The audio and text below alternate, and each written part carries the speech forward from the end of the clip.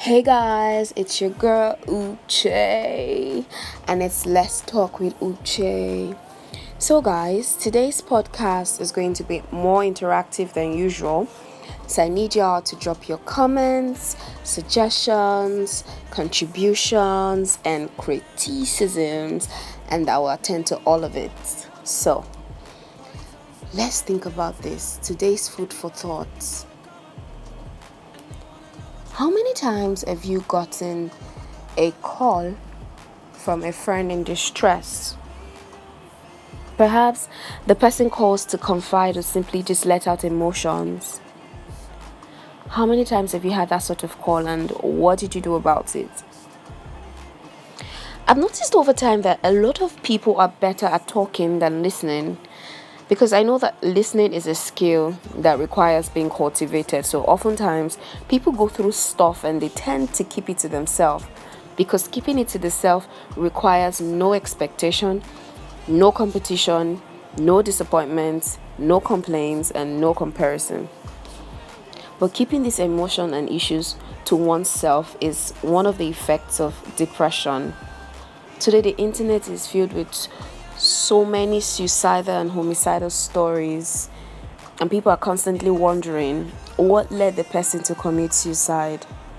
Guys, it starts with being sad, then being frustrated, then being depressed, then conceiving the idea of suicide before the actual suicide.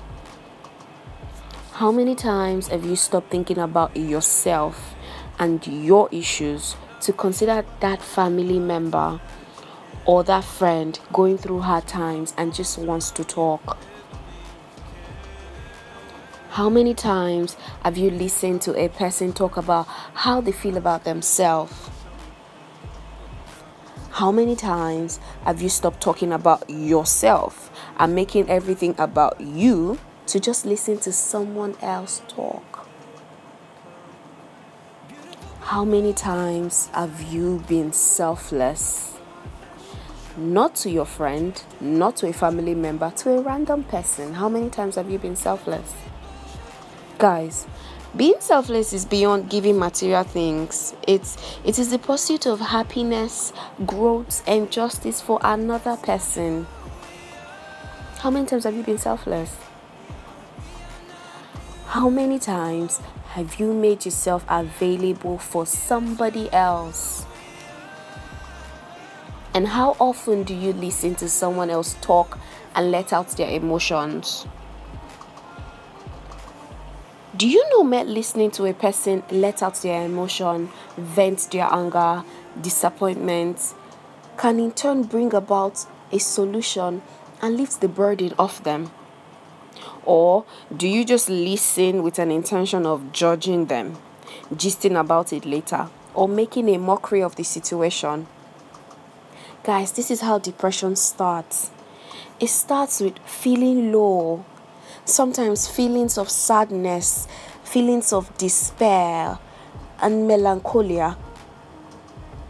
I know that at this time, the question in your mind right now is, Uche, how do I identify someone who's depressed, even when they're unwilling to speak about it? The signs are there. You notice the person avoids social events. And then you also notice a loss of interest in the activities that they usually enjoy. And then you also notice loss of self-confidence, low self-esteem. And sometimes unexplained anger, irritability, reckless behavior, loss of appetite, weight loss, all of these are the signs. And then what do you do when you notice these things? First, show compassion. Encourage them. Reassure them that the situation will get better.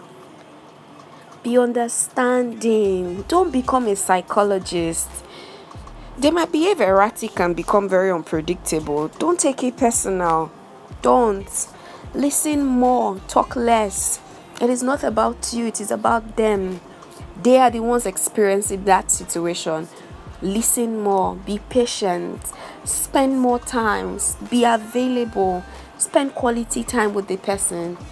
Look, in the end, life is not about how many cars you drove or how many houses you had.